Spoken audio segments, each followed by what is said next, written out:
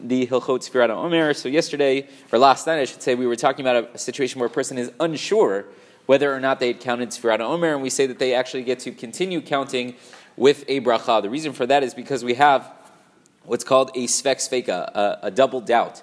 So the first doubt is, maybe I did count, maybe I didn't. So maybe I did. Great. I should be able to continue counting with the bracha. But maybe you didn't. So we say, well, even if you didn't, maybe we hold like the opinion that says that the mitzvah of Sfirat HaOmer is 49 independent mitzvot, and the fact that you missed last night shouldn't affect the next day or any subsequent days. So therefore we say, since we have two reasons to argue that you could make the bracha, it's a double doubt, so we say you can continue counting Sfirat HaOmer with a bracha. The Mishnah Berurah just adds, let me start somewhere else.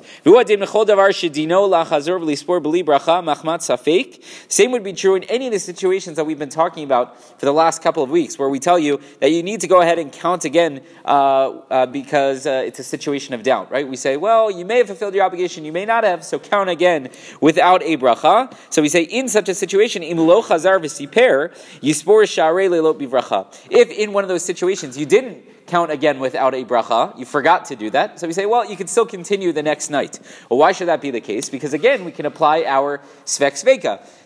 Right? Maybe you did count correctly, maybe you didn't, right? And even if you didn't, maybe it's 49 independent mitzvot. The whole time we told you to count again without a bracha is because maybe, according to one opinion, you haven't fulfilled your obligation. But maybe we poskin like the other opinion. And even if we don't, maybe it's 49 independent mitzvot. So again, that's a reason why a person would be able to continue. Therefore, let's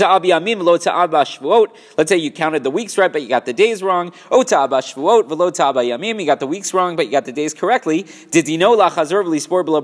Where we would tell you, as we discussed, last week probably, that you should count again without a bracha because we want you to get both the days and the weeks correctly. So if you forgot to go ahead and count again, right, and then you only got the days right and you only got the weeks right, whatever the case was, subsequent days you would be able to count with the bracha, because again the whole reason why we told you to count again is because we weren't sure if you fulfilled your obligation. So maybe you did, maybe you didn't, and even if you didn't, maybe it's 49 independent mitzvot, so therefore you would be able to continue counting without a bracha. But as we always say, just get it right. If you get it right, you don't run into any situations of doubt, you don't cause any concerns for the bracha, so just get it right and we'll be all good. Rabbi Chanan ben Akasha Omer,